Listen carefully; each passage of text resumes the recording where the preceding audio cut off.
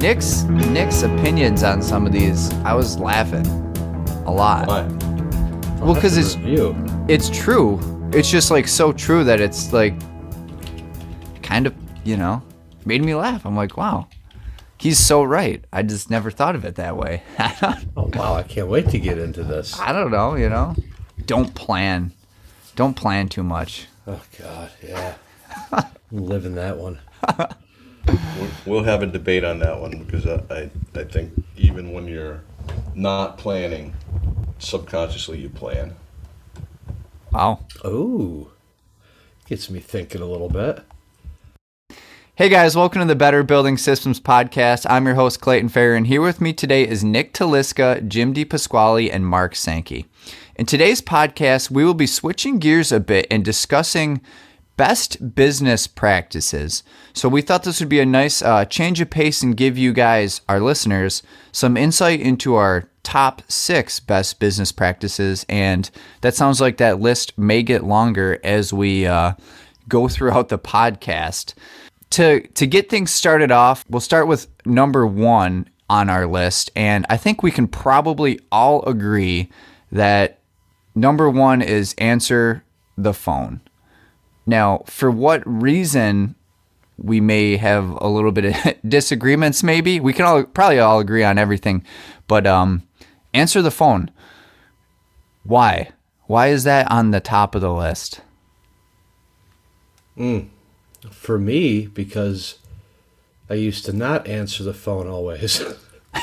and I guess, I don't know, and from my perspective, I think it was a lot of, I work with a number of different people, and so it was more of trying to manage my time better, which might be the wrong perspective to have when you're a consultant, but maybe it was getting so out of hand that I just felt like I can't just take, a call in the middle of something and get into a 45-minute discussion with somebody, and then the whole day just kind of gets unraveled. And so I think that's at least where my thought was, is that sometimes when I don't answer the phone, it leads to a voicemail, which leads to me taking a note to call somebody back. I call them back. Maybe they're not there. I leave a voicemail. Then we're back to where we started. Them just, leaving an open-ended invitation to call me anytime. And again, that's how it has to work sometimes, but... Right. Something simple that could have been addressed right away. You're saying now you've decided, okay, I need to answer the phone because this could be a 3-minute conversation that we can address right away instead of waiting 4 days of back and forth and then forgetting a day or two and then calling again. And, here we are 4 days later, finally touching base. Oh, absolutely. And it's up to me to answer the phone and say, hey, Fred, I don't have time to talk about this right now. Can we schedule a time? Or, sometimes it's just a 2-minute thing and that's fine. Right. It's perfect. I would have never thought of it in the time saving realm of answering the phone, which is an interesting perspective, but it's, more often than not, you're probably true. Just answer the phone and get it done and move on. Why? What do you think of? Well, when we say answer the phone as a number 1, I think, incoming potential business, I suppose. Yes, that is probably the smart way to think of it. Yeah. Yes. Well, I'll tell you firsthand, at least up until a couple of years ago, the single largest job I ever got was because of a phone call from an unknown, unrecognized number from a guy that I've known for a long time. It resulted in an enormous project, a really big project. But nowadays, we have a pretty substantial client base. And if somebody calls me, generally it's because either their time is scarce and they don't want to get into an email string, or they have a real emergency. So if I don't answer the phone, it gives a competitor an opportunity to take my place with my customer. Hey, there's a problem with blah, blah, blah system. Yep. What should I do? If I don't answer the phone, because it's a phone call, this guy, whoever it is, a guy, girl, woman, may be calling somebody else because they need help right now. So I don't want that. I want VS Energy to be the team they can count on. And, even if I'm on the phone and it goes to voicemail, immediately get the voicemail and respond to it. That is clearly the professional, responsible way to look at things, Mark. I agree. And Clayton, yes. I don't know, man. I think I like your thought process too. It's a different perspective, but it's true. I mean, I was at a point when I think I came up with this rule where, yeah, I had plenty of business, and even if somebody called with something new, I couldn't even help them. Right. And it was all existing clientele.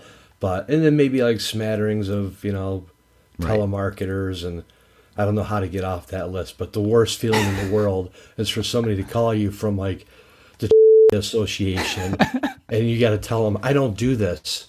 I don't give money over the phone. I'm sorry. I'm in the middle of doing something, and yeah. Oh, I understand, man. sir. Well, good luck. And it's just, I feel horrible too. But no, I do that too, though. And I just explain to them, Yeah. sorry, send me some information. I don't know. So yeah, now we're always doomed though to, answer the phone to those people calling about your extended car's warranty and stuff, Oh, that's Yep, like 3 that's just times never a day. ending. Yeah. I like the calls, though, and I do take them sometimes from the utility rate brokers, and who portend to lecture me on the value of, hey, here's why you should go with a broker and blah, blah, blah, and give me the schooling about here's what your utility rates are, and here's, I'm like, you got to be kidding me. You They called the don't know wrong anything guy about this anything. morning. Yeah. Yeah, Let me you called the educate wrong you. guy. Absolutely. Well, I like it. Answer the phone. Goes a long way for anything. I mean, I don't know how many times, even me on my little small problems in just my personal life of whatever, you call a business and they don't answer, call the next one on the list at Google or whatever, so it makes a difference. And I see it in my own experiences as well, doing it from the other end. So, Well, and the other side of it is there are times when it's not a hugely urgent matter, but if it takes 2 days for somebody to return my phone call, or sometimes a week, or sometimes not at all, yep. that is basically no response on my RSVP for business. Yeah. That I'm is okay with that. That's the easiest and fastest indicator in my book to say, no, you're not interested. Well, that's it's what is it? Foreshadowing how business may go in the future it. with them, right? It's the first experience with them is a late or a no call. I'm not going to do business with them. Yeah, I agree completely. I'm scared to contribute to this question after Mark's like perfectly professional and reasonable response. I would say I'm pretty much, I agree with what Mark said, but in reality of just the way I operate, there's times I just have to block out like a full hour or two where I can't have interruption. It depends on the project I'm working on. And since I wear, I'm a one-man shop and I wear different hats, I don't have someone filtering out those calls. It's just a tough call, especially some of these abstracts, when you're doing energy modeling or you're trying to figure some of the different design tasks that are really it may take you half an hour to an hour to complete a thought. And if there's an interruption during that time, even though it may be a 30-second phone call, it might wipe out that whole hour or two. I'm not saying every day is like that or every hour. There's just times where I do have to block that out. But to Mark's point, if I do block out an hour or two, I'm checking my missed calls and voicemails and immediately getting back. I'm not waiting days or weeks to get back to people. I'm going to try to get back to you within an hour. And a lot of times, especially if it's a known number and I know who it is, my response is this an emergency? I'm in the middle of something, and no text back, no, or whatever it is. Or maybe yes. In which case, okay, I can justify, put my bookmark where it needs to be and drop everything and at least respond. Yeah. Oh, you see VS Energy pop up, you drop it. I do, absolutely. Well, I feel better now, Jim, because you're right. I mean, that's a huge part of it too, is to focus, and sometimes that can be taken away from with even a simple phone call. Yeah. Yeah, I'm still trying to figure out the best way to do it, and I think I can get better with that. To Mark's point, but then again, it's not like I'm completely on the other end. I'm not going days or weeks without getting back to people. It's just there are times when I'm like, you know what, I have to block out an hour or two with 0 interruptions and just get through it, because that's just the way. I'm a sole proprietor, and sometimes I have to put on my design and engineering hat and not have any interruptions, because I'm working on a very complicated task that maybe it's just me, but if I get an interruption on some of those more nuanced tasks, it could wipe out an hour or two. So I agree completely. Yeah, with that. Definitely. And for where we're saying answer the phone, I think that completely falls within the realm of whatever we'd consider acceptable. Obviously, I mean, answer the phone, but if you're busy, call right back. Yeah. I mean, let people know. Yeah, absolutely. Yeah. Yep. So I like it. Good insight. So number 2 on our list, I don't know if this is like the second most important. I know I wanted to place answer the phone at the top of the list. For me personally, number 2, I thought was really interesting how it got on our list. But again, it's true. Be brief. And what we have here is, whether you are writing an email or talking to someone, brevity reigns supreme. And I was like, damn, it's true. But again, something I don't often think about when I'm, on my day-to-day tasks and stuff. But I have found myself going towards that, in the years I've been doing this, is my emails have become much more brief and to the point, and I'm not adding the fluff. I don't, just get to it and move on. And I don't know, I'll let you guys add to that. I think the more that you put, when I was in high school, I was a really good creative writer. Great use of adjectives and painting a picture, blah blah blah. I love creative writing, and my English teacher at the time, said you really have a career in this. So in 30 years, that skill set has gone away, done, no more. So the more you use adjectives and try and explain something, many times all that does is open the subject for interpretation. Don't do that. Right. You can draw an analogy. You can, if you can draw it clearly and without a lot of, the sun was shining and the flowers were beautiful, but that stuff needs to go away. That's interesting, the difference between a business type of writing. Oh, yeah. All other types. Well, one of the best courses I took at college at RIT was technical writing. Yep. And, they just teach you to be concise. And it's funny because one of the things they teach you is to write in the active voice, whereas everything, I feel like, in engineering drawings is passive. Oh, that's interesting. To give it, if you look at engineering drawings, it'll say, this pump shall be installed. It's passive, whereas an active voice would be install this pump, much more brief and efficient. But yeah, in an email, your emails, if you're sending an email, it shouldn't be a novel. It should be a few sentences communicating a concise point. Otherwise, you're not using that medium correctly. Yeah. Well, and you're not using anyone's time efficiently, neither yours nor the reader. Yeah. Yep. I think we probably all know people that, I think of someone in particular that, if I got an email from this person, I knew it wasn't going to be 3 sentences.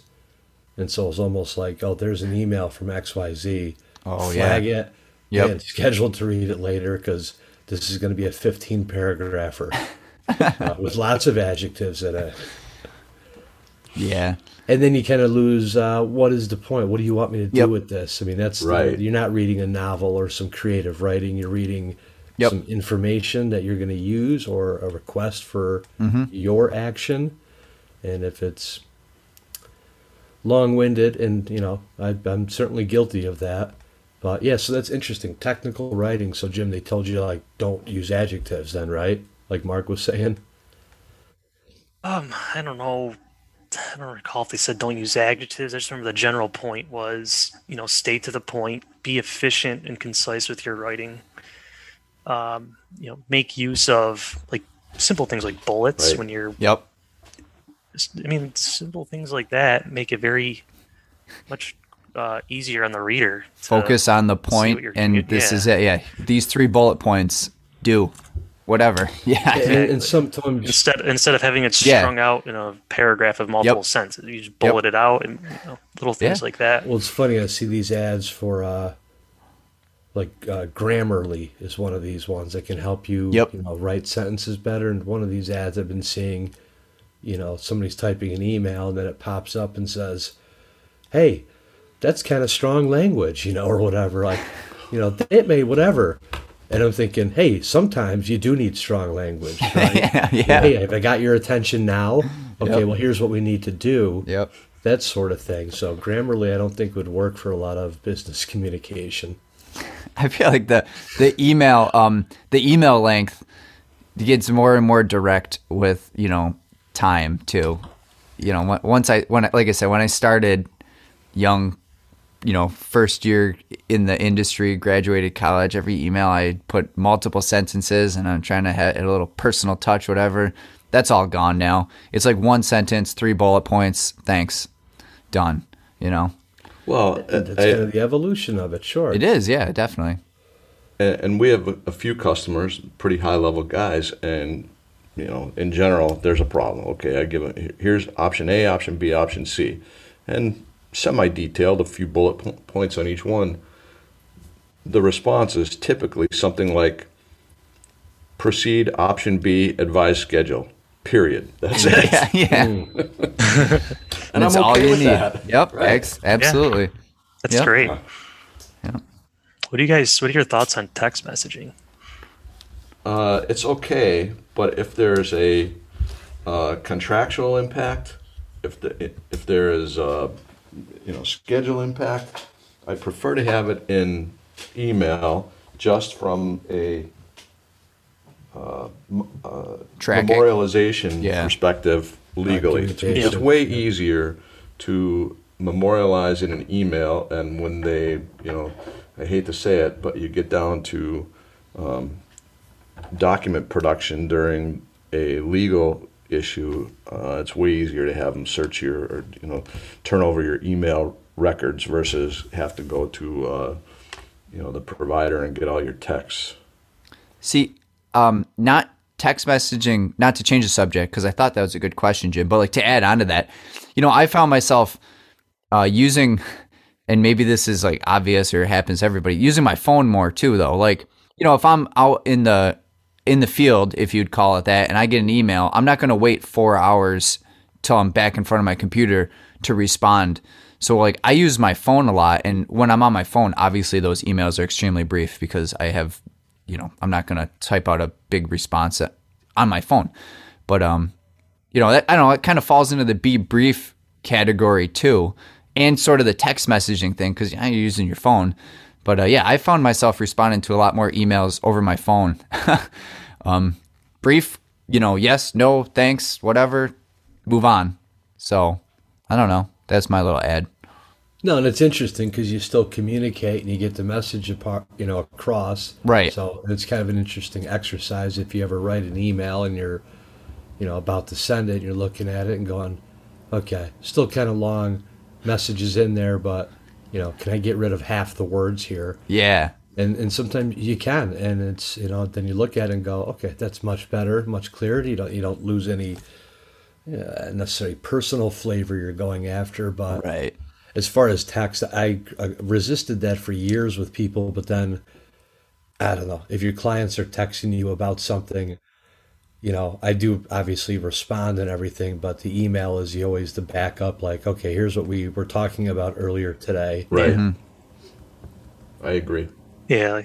And, I don't think you want to have a discussion over text message. The way I look at it is like if you're meeting someone on site. Oh, absolutely. Or, small, quick little communications that you don't really, like Mark said, there's no need to document and keep a historic record. Like, please check this or whatever. I'm here. Go to here. Whatever. Yeah. There's a problem with the pump. Let me describe it in detail over the next 72 messages you'll get. No thanks. And I feel like some of the more, maybe some inexperienced, relatively new project managers or, just younger. I just notice it with some of the younger people in the field. They might just start sending giant text messages like, all right, let's get this in email just so it's easier to deal with. Not even for, like if I had to pull it back up for litigation, it's for an organizational aspect. I have all my, my emails are sorted by project. It's much easier just to go to one spot to have all your communications. Yeah. Yep. Oh, especially if you have multiple people on a text string or something. Yeah, you got to start. Yeah, I go, okay, hang on. We got a different channel for this. Mm-hmm. It's these millennials. I was just going to say, I mean, maybe that's going to trend, to occur more as obviously as time goes by. I mean, you're phasing out the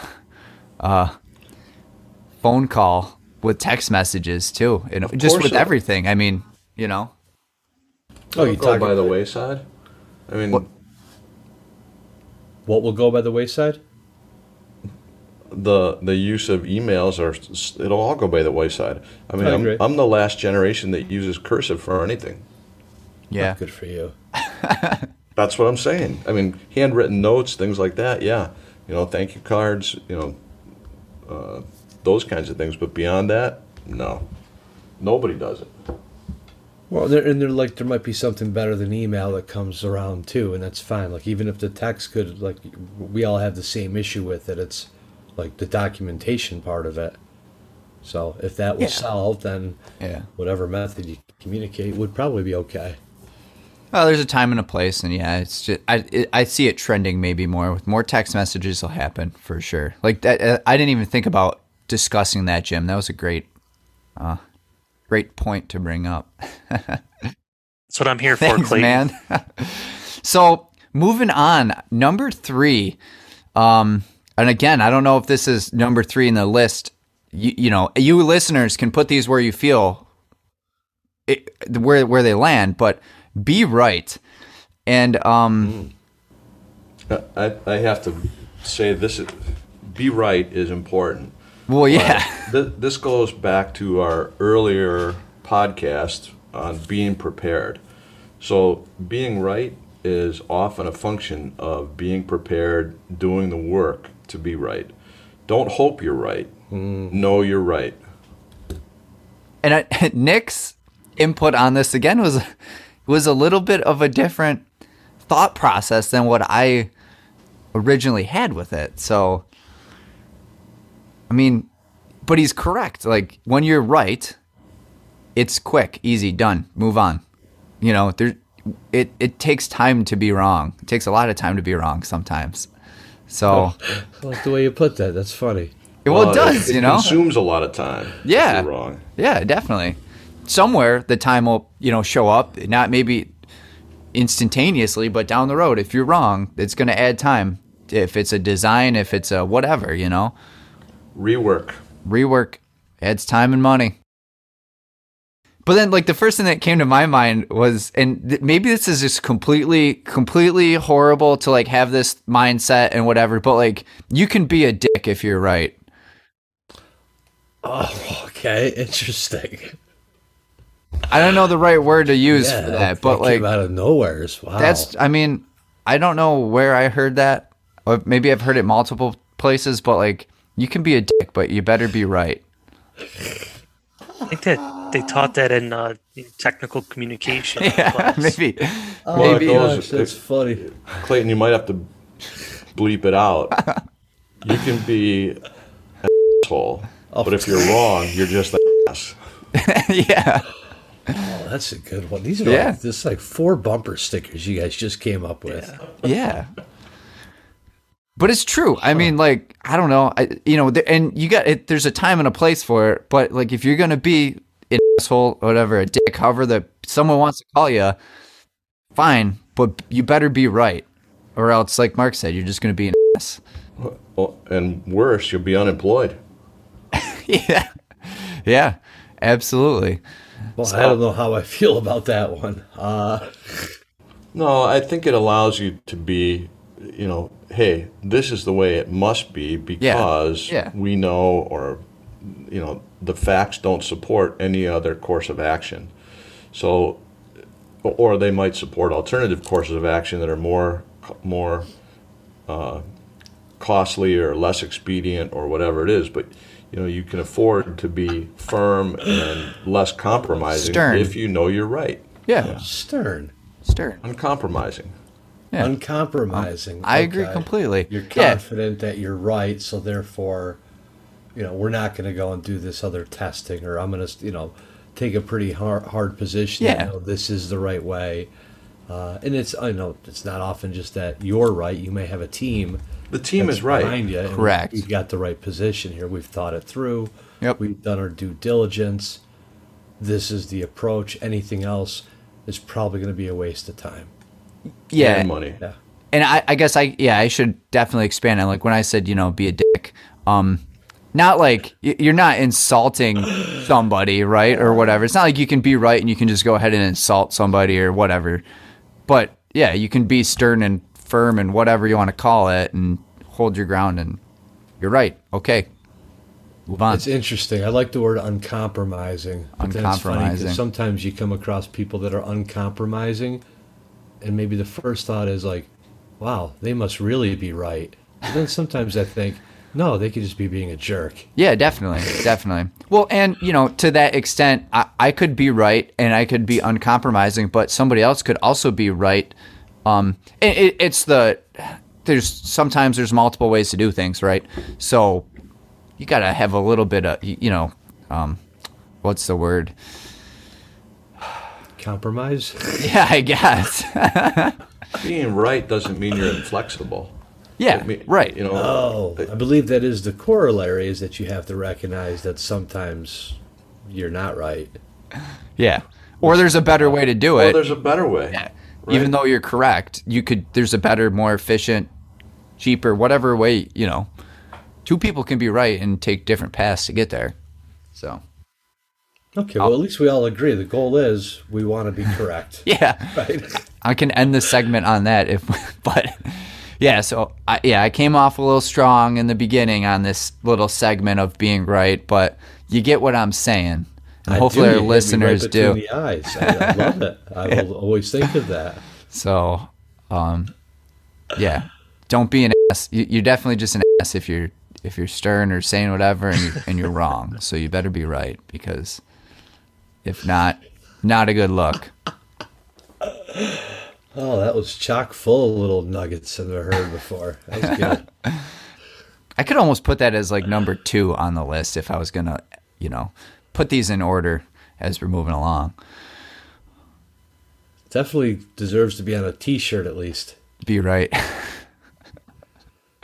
There's our next piece of merch, or our first piece of merch, whatever you want to be right. I love it. So moving on. Another thing on the list, and as we say this, it's self-explanatory on one level, and I think it goes deeper as we discuss it. But be on time. Like, obviously show up on time to meetings and what have you. But this was put on the list more towards like deadlines and milestones and goals and stuff like that, right? I mean, that makes a big difference when you say, I'm going to be done with this in 3 days. You better be done with it in 3 days or less. If you're not early, you're late. Yeah. Well, I mean, I'll let Mark say it, but I think he's got the perfect phrase for this that can fit well in this segment. I don't know what it is. Oh, I mean, don't overpromise and underdeliver kind of falls into this, right? Time-wise, like, that's a big part of overpromising and underdelivering is if you said, yeah, I can get it done in 2 days and it takes you 4, well, you messed up. No, agreed. It's usually not the quality that's compromised. It's the time, So right. if you told somebody you're going to get A plus grade product in 3 days and you deliver it in 7, well, you kind of missed it, you know? Yeah. I agree completely. So I apologize for being late to this call. As we're saying it, Nick signed on late. Irony is just sweeping over me, yes. Anything else to add to that one? Pretty straightforward. I don't know if we should move on. I mean, it's obviously an important one to have in the top 6 list of. Oh, it's huge. Yeah, I mean, it goes beyond, like you said, just showing up to a meeting or your dentist appointment. It's, you know, the self-imposed deadlines too are the worst kind, especially maybe more so if you're in this role where you're the consultant, you know, to a client. And you want to, you know, obviously please them and everything, but you need to think through, you know, the things like how fast, you know, when do you need this done? As soon as possible. Okay, we're going to do this. What does that mean? Tomorrow? No. Next day? Whatever. And you finally work at it, but you got to give that some thought too and be able to meet those deadlines. I've often heard, this relates to everything, but if you really want to know how long something will take you to do, ask somebody else to estimate it for you. Like, and I think that goes well for even, I don't know, like a house project. You know, there's been other times that people that are not involved with my project at the house probably have some pretty good insight into, that's not going to take you an hour, Nick. That's going to take you 4 hours, and you know it. And right. Go, yeah, you're probably right. Okay. Yeah. I've gotten pretty good at, you know, the giving time frames for deadlines. And, well, I mean, yeah, I would like to think I'm really good at it, but giving time frames for deadlines and doing it, like, it's so easy though, in a way too. Like, just do it. I said I'd get it done in 2 days. Get it done in 2 days. I mean, I don't know. Like, some of it's not. It's pretty straightforward. Just like a lack of effort in a way on some regard. Not even not understanding what is required for the task. Just maybe that's the key, Clayton. Maybe you're better than most at determining, like, and not just throwing out 2 days. That seems like a reasonable amount of time to do anything. You know, yeah. You're actually thinking through, you know, what else you have going on, what kind of roadblocks could you hit. But then I start at it, like, the second I can start at it. I don't, like, wait, you know, if I say 3 days, I don't wait 2 days to start it. You know what I mean? Absolutely. And then you get a really good feel like, oh, yeah, I'm definitely on track. Or if you're not, at least you're, 3 days ahead when you say, okay, this might take an extra day or something because I don't know. I mean, not that you want that to happen either, but. Well, the farther you are away from a deadline, that's the time to realize I like to make the deadline. I like to hit my roadblocks early in my time frame, not last minute. That's a good one too. It helps a lot, man. Yeah. And sometimes I got to admit I'm bad in the way that, like, maybe I'll say, oh no, this is going to be really tough. It's going to take me 4 days, and I get it done in a day. I mean, that's not necessarily bad, but, you know, I'd rather give that kind of time frame and be done early than the opposite. I don't know. So there's still tuning that can be done. I think always, yeah. I think that's the right way to land on that. But sometimes I say, oh yeah, it'll take 4 days, and I'm gung-ho on it till however late, and then I'm done in a day, and I'm like, oh, I guess that wasn't that bad. I didn't have to say 4 days, but. And honestly, this comes into play, especially when you're in larger projects with multiple team members and you're in a critical path position that impacts other people's schedules. A couple years ago, we were on a 2-year project that had a absolute schedule, and within the first 2 months, some of the early players were a month behind schedule. Oh. And I mean, it was a big deal.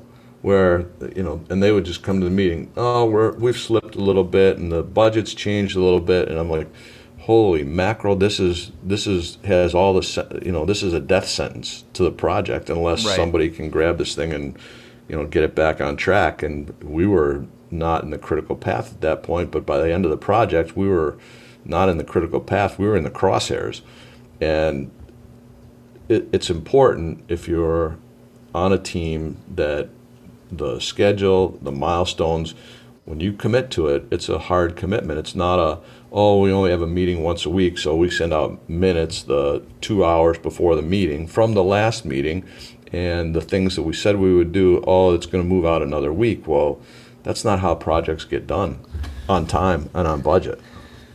Yeah, it's like a ripple effect, It's and a huge ripple. I hate waiting for the wave to hit me when you see it coming too. Oh man, that's so frustrating. Sometimes you're like, man, I just see it. You just know it's coming. You know, like you said, you're going to be in the crosshairs because somebody missed their deadline, and the time frame can't change. So everyone else has got to pick up the pace to make up for it if you want to end on time. You know, hate it. Good imagery. The wave getting ready to hit me. You just see it coming.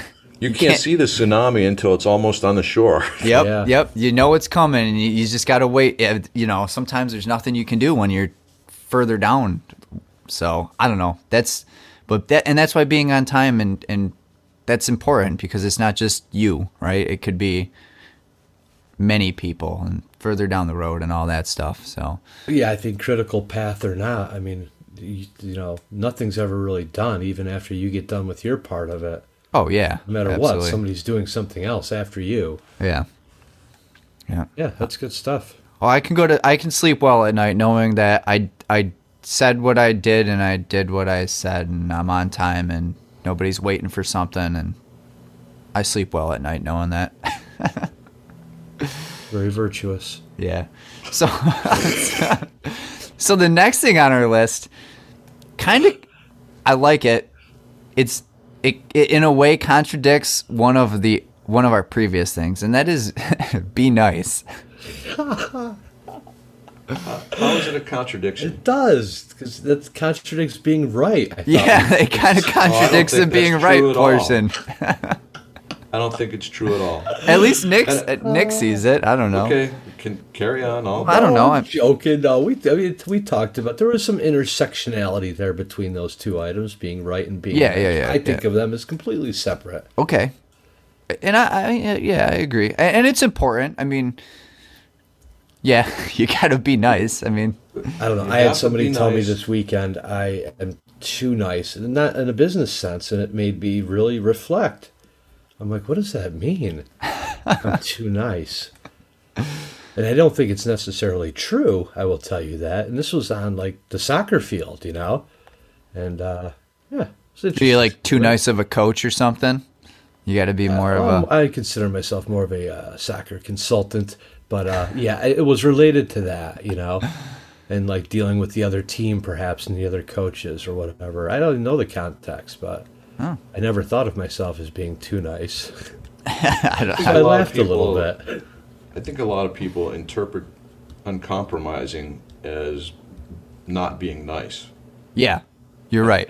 I think, you know, being nice means, okay, if you've said something rude, harsh, unnecessarily harsh, that's not being nice, and it, in fact, requires an apology and, you know, some contrition. It doesn't... Just because you're right, you don't have you are correct. Right. You don't have the authority or the, you know. Yes. It doesn't give you reason to be not nice in your delivery. And if you do that, you definitely have to apologize and be contrite and try not to do it again and recognize that it's wrong. But, you know, just to be not nice for the sake of being not nice, or think it makes you more effective in any way, is not correct. I like, you know, I keep on saying Nick stuff. Like, and our listeners, Nick added a lot to our outline, so that's why I keep on saying when Nick said this. I've never worked harder for a jerk, and you know, he's right. You know, it goes a long way. I mean, I would imagine. I don't know. It's not like I have employees or anything, but. That has to go, like golden rule-y stuff too, you know. Yeah, definitely. Yeah, that one's a little bit of the golden rule, I guess, for sure. But it's important to remember. Maybe it's different. Maybe if you're, I don't know, Jim. Maybe if like you're a consultant, right? And I don't know. Maybe you deal with clients, and maybe some of them aren't that nice, but I don't know. You still got to be a nice guy about it, right? I mean, I don't know. Lessons I learned early on, like there's somebody once told me, I don't know, we had a problem early on in a company. Some other company treated us wrong. And, you know, I probably suggested to my boss, well, why don't we do this? And, you know, it wasn't like, you know, illegal or anything or immoral, but it was just kind of like, you know, we don't have to do that. That's fine. Let them get the project or whatever. It's just, it's a small world. And that's what he said. He goes, Nick, there's only 5 people in this industry. Don't burn any bridges. And I really, I nodded like I knew what he was talking about, but I had no idea. I'm like, 5? Like, who are they? I want their names. No, but it's just so true. And, the whole small world thing and the burning bridges, and you cannot do that, You just, I don't know. You just can't.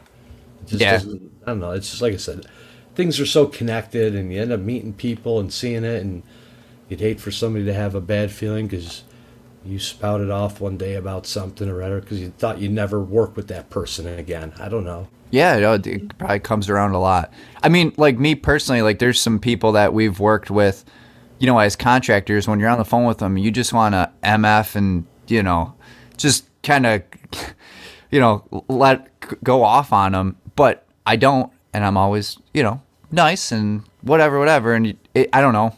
You have to be, right? Because you're working with them, and being not nice isn't going to get you any further, and it's probably going to make things worse at the end of the day. So, well, the other side of the coin is sometimes being nice, you have to take the gloves off, right? Yeah. What are some of the reasons you want to do that? The number one reason for me, I don't get paid. Well, yeah. I mean, really, there are companies, way bigger companies than, Fortune 100, 200, 300 that, for whatever reason, will give you every excuse in the book for not paying. And then when you tell them we're planning to lean your building, then they get their nose out of joint, and all of a sudden, I'm the bad guy, and why are you being such a jerk? I said, wait a second. Yeah, I've done this multiple times. I don't like to lean your building.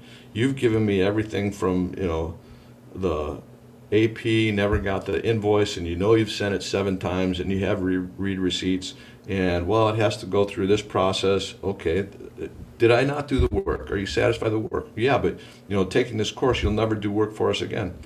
I'm okay with that. I don't want to go through this course again. Right. Is that being not nice? I don't know. I don't think so. Well, not everybody feels the same because, we get you can't do that. You'll never work for us again. That's okay. I mean, unfortunately. I was going to say, obviously, I think maybe, it's be nice by default. And then there's going to be times where, maybe you're, like Mark said, you can't be nice if they're, if it does get like a little bit confrontational like that, if someone's refusing to pay you, if you've obviously done your work and they don't even like dispute that, and they're just, being slow or just being difficult. You still want to be professional and respectful, but you don't have to sugarcoat it. You be clear and upfront, kind of pulling some things from before this, we were discussing this earlier in this podcast, and be direct. Maybe some people misinterpret being direct and disagreeable with not being nice. That's their problem.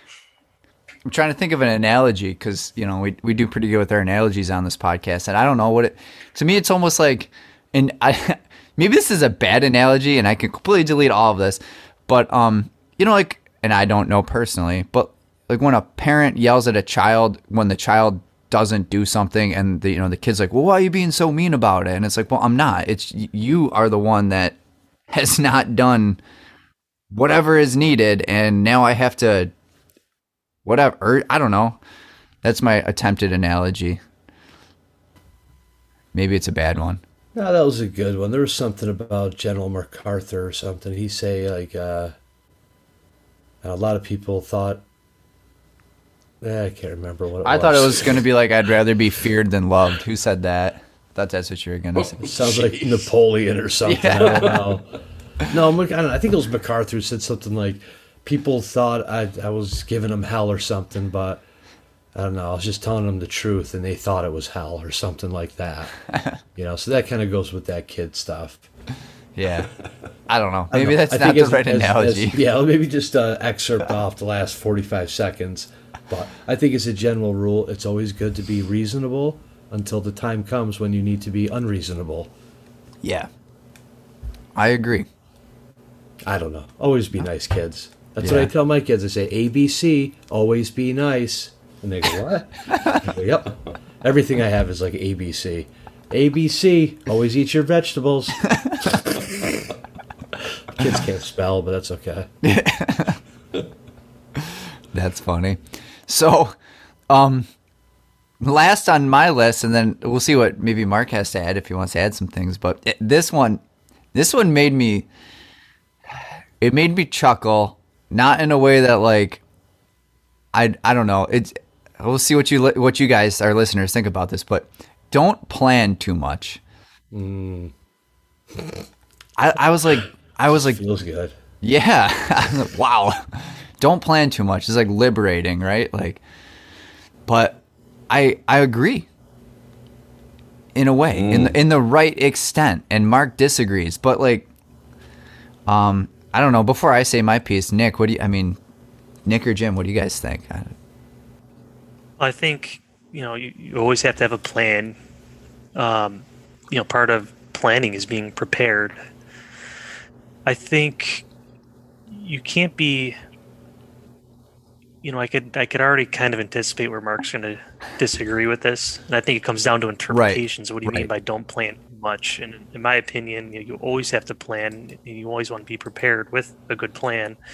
But the reality of life is, one of my favorite quotes from Mike Tyson is everyone has a plan until they get punched in the face. I love it. So that's great.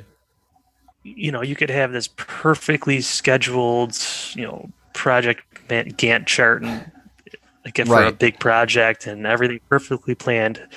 But if you haven't planned for like the unexpected or just being ready for it, being prepared to know that life, comes at you. And, when you're in the real world, there's just so many unanticipated, or even sometimes you might know what could possibly come your way, issues.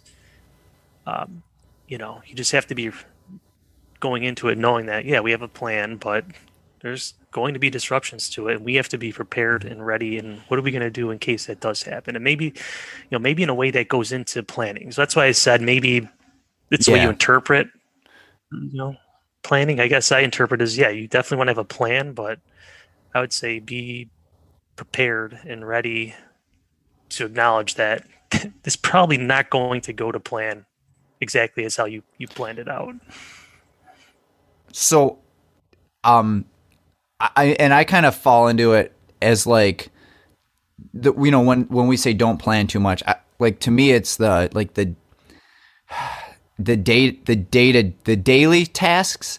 Like, okay, I'm gonna go on site to do a task. I'm gonna plan that out, right? Like we're starting up a drive or starting up an air handler or whatever. Like I'm going to plan that out to every little detail and try to think about everything that can go wrong so I can react to it and, be ahead of the game. But like the daily thing, like I'm not going to be like, from 8 to 9, I'm going to do this. And then from 9 to 9:30, I'm going to do this. And then from 9:30 to 9:45, I need to do that. I think maybe that's where Nick was kind of falling on the don't plan too much thing. At least that's how I interpreted it.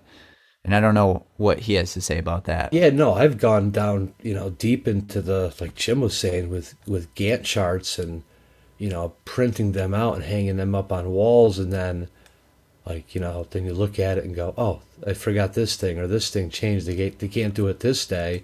And you quickly realize, oh, this was stupid. Planning everything out. But no, and I go, it's you got to hit like some kind of place along the spectrum that works for actually what you do and what your tasks are for that given day. But yeah, you can go and plan every 15 minutes out or every half an hour or hour.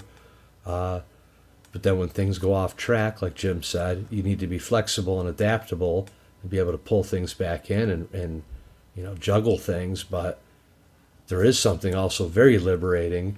And you guys have those days too where, you got some things to do, but nothing hard and concrete, and something maybe you thought you'd do in the morning, maybe you're going to do that in the afternoon because you're ahead of schedule, right? You've made your commitments. Nobody's expecting anything today, so it's fine.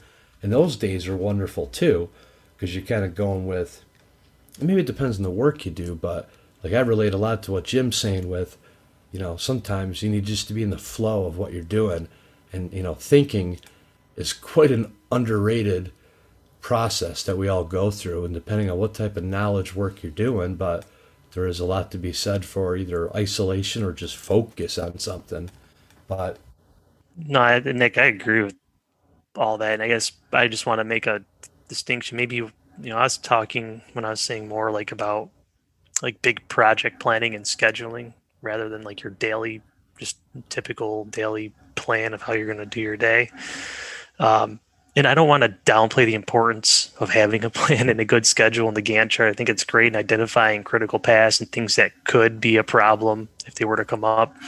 I guess my point was more to, if you plan that out perfectly, just be ready. Yeah, you're going to be updating. It's most likely not. The Gantt chart is probably going to be edited and changed, and it's probably not going to go through the as planned with your first iteration of that chart. That was my biggest point. Was you definitely need to have a plan, but don't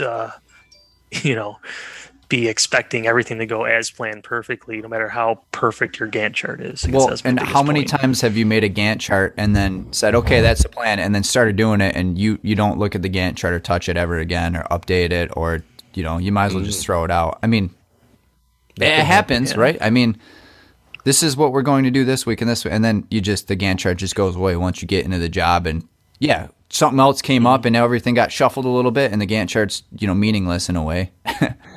And as much as I'm hating on it right now, I still think it's important. It identifies the required tasks, but sometimes those required tasks get shuffled in real life, in construction, and you're not going to every day just update your Gantt chart. Maybe you just, okay, I know we need to do this, this, this, this, and this, and just check them off in maybe not that original order. You're talking about a Gantt chart for a project. Yes. And I was thinking more like a Gantt chart for your whole life, where your Gantt charts are built upon another project too. That can get out of hand. And again, these are things I think you learn and you kind of adapt to over time. There's that kind of sweet spot in between. I'm very curious about how people just in all industries manage their time, keep track of their tasks, right? And I know there's a big thing with just keeping a list of tasks and whatever to do or something in Microsoft. Yeah. But then, my thing is always, then you got to always be finding some place for them to fit into your schedule somehow. Like, how do you just manage time to do these little to-do items? And again, if you get too, down in the weeds in that can be very unfruitful at times. Yeah, every Monday morning I make a Gantt chart for the week. This is what I'm doing. No, I'm kidding. That's so serious. I was about to change my thinking. Me too. I thought, what? Wow. What the hell? We got to stop that. But I think I was looking at it from a larger perspective, that, hey, to say I don't plan, that's not good.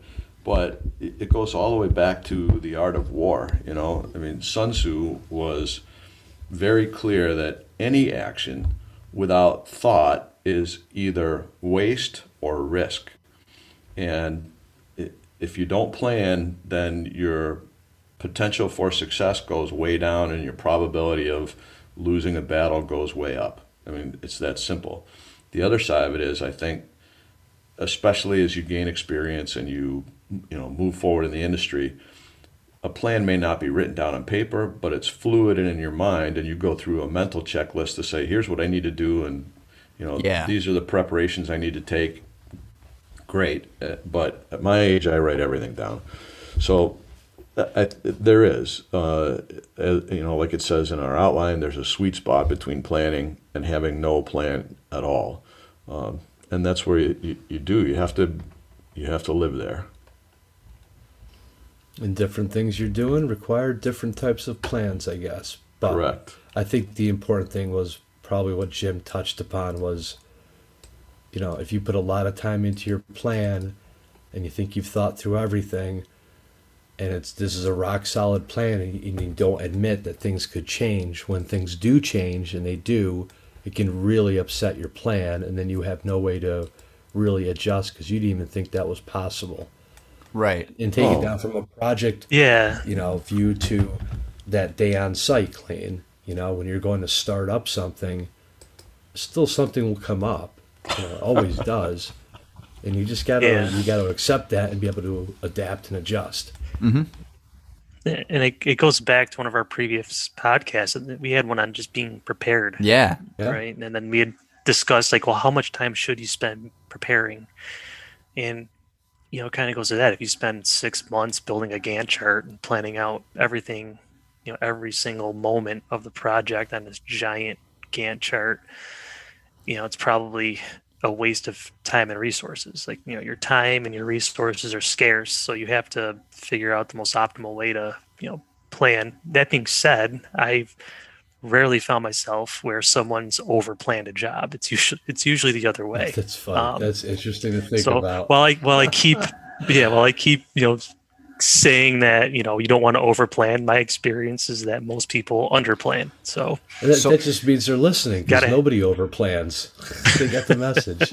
So I got something, an alternative perspective to this, I guess. So sometimes I feel like that when you do plan everything out really well, if you're going to say this is going to take X amount of time and then I'm going to do this and then do this, you find yourself really sticking to that plan, which isn't a bad thing, but you you hear the phrase plan your work and work your plan or whatever. I said this is going to take me 6 hours, but I finished it in 4, but I said it was going to take 6, so I got 2 free hours now to do nothing. Well, no, go fishing. Well, yeah, no? But you know what I'm saying. Sometimes you make things take as long as you plan them to take, and where you could. True. I don't know. But go to the war fighters. All right, the U.S. military and all branches all have some adjective or derivative of. Every battle plan changes the moment the first shot's fired, right? And you have to know that, and you have to be adaptable in the construction of your plan. So we have slack time and we have a critical path, and the critical path may shift as tasks either become accomplished, delayed, or completed ahead of schedule. Right. I agree with that too. I don't know. I just... I'm just letting that wash over me. That was good. Okay. Yeah. Totally right. Yeah. I mean, completely right. And I don't know. I was thinking more just the day-to-day, not a project specific tasks either. When I do the war analogy, I think of it as we're doing a project, and my day-to-day is not a war. It's just I don't know. You know what I mean? Oh, that's where you're wrong, son. Well, no, it's not. I'm not in battle every day. Okay, so I'll give you an analogy, all right? Yeah. I'm plowing the snow. Yeah. Easy, right? I have a pretty good-sized tractor. I'm plowing the snow. All's and good. Everything's happening. It's a blade on the back of the tractor. You have to push, go backwards, blah, blah, blah. Going down the driveway, all of a sudden, tractor's in the ditch. I look, one wheel's off the rim. I have nothing that I can pull it out with. Yep. All right, so that plan went to hell in a handbasket in 7 seconds flat. Right. So now it's a Saturday morning, about 11 o'clock. It's 15 degrees out. I have to jack the tractor up in the snow, get the wheel off, find somebody that can get this odd size tube to put in. I mean, that was a... Oh, no. We lost him right there. He's in the ditch. Who's Mark? Is he... Fast. He's still on, there he is. He's still on the podcast. We lost you, Mark. Sorry. Well, it's probably a bad analogy anyway. No, we were just saying we thought it was pretty good, and it made me think how few times things often go according to plan, right? Don't they? It's. I mean, it's so you go back and you're amazed when, I do plan to do some task, and say that should take about 2.5 hours, just scheduling in general, right? And then you get done and you look at your watch and go wow, with 5 minutes to spare, and you feel good about it. Like, wow, that took exactly how long I thought it would take. And you should feel good about it, right? Because it rarely happens, because you're always going to go into the ditch in some form or fashion. That's right. Right? Huh. Yep. Interesting. So was this the be nice one or the don't plan too much? Okay, don't plan too much. The anti-planners. That's what we are. Oh, that was. I'm not on that page. Years ago, the anti-plan. Yes, to make it sound like you really had a plan, but you really had no plan. Yeah, that did not go well those couple of days. Couple of days, I like that. Yeah. You gotta experiment with things, but slack time is good. That was another good takeaway for me there. Yeah. Nothing wrong with being ahead of schedule, or nothing wrong with just thinking through your plan. I agree. With that, what else do we add to this podcast? Are there more items? I have some just words of wisdom, especially for young people. That maybe it's not even words of wisdom, but it's self-evident. Mark. So all of these things are habits. Yeah. They're habits. So laziness, disorganization, procrastination, bad habits. So don't do it. Disagree. Okay. Sorry. What, genetic? Procrastination. It's got a bad rap, but let's continue. Timeliness, efficiency, operating in good faith, truthfulness, organization. Those are all habits, right? Yes. Adopt good habits, practice good habits. It gets easier. You'll be more productive. You'll be more efficient. I mean, those are some of the keys to really putting the rules that we've gone through today in place. Just start and continue and do it over and over and over again. I agree. It's beautiful. Words of wisdom. The whole thing should be retitled, like basic, whatever, best practices. Habits, just good habits, They are. They're habits. Right. Yeah. Those are like muscles, right? Habits, and you gotta.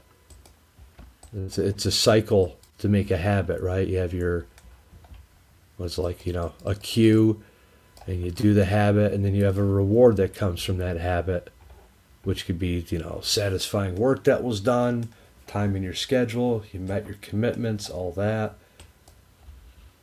But you're right. All of these things can be habitualized. Correct. Yeah, being right's a pretty good habit of mine. Oh, we noticed that. I'm kidding. But being right is an outfall of being prepared and doing the work. Exactly. I agree completely. That's by making these habits, you will find yourself being right more. If sometimes you're not, because you're organized and you're prepared and you planned and all that stuff, and then you're gonna be like, wow, I was right. Well, yeah, because all your framework, your foundation is strong now. So. Yeah, that's like the only one that would really not be a habit. Yeah, but it's an like Mark said, it's an outfall of the habits. Oh, so. It's the fruit of the labor. Absolutely. Interesting. Yep. When you get to hear someone say, "Yeah, you were right," it's all worth it. Mm-hmm. Damn.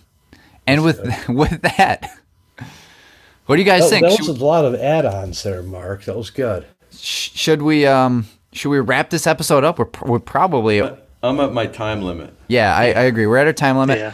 So thanks for tuning in, guys, and thanks, Jim, Nick, and Mark, for your insight to this. Hopefully, as listeners, you took something away from this episode. I know we definitely switched gears from our previous episodes, but thought this would be insightful just to have the discussion, to get our viewpoints, and hopefully you agreed with us. And if you disagreed or you had something else to add, throw it in the comments. We'd love to hear from you. And with that, thanks a lot, everybody. Have a great day.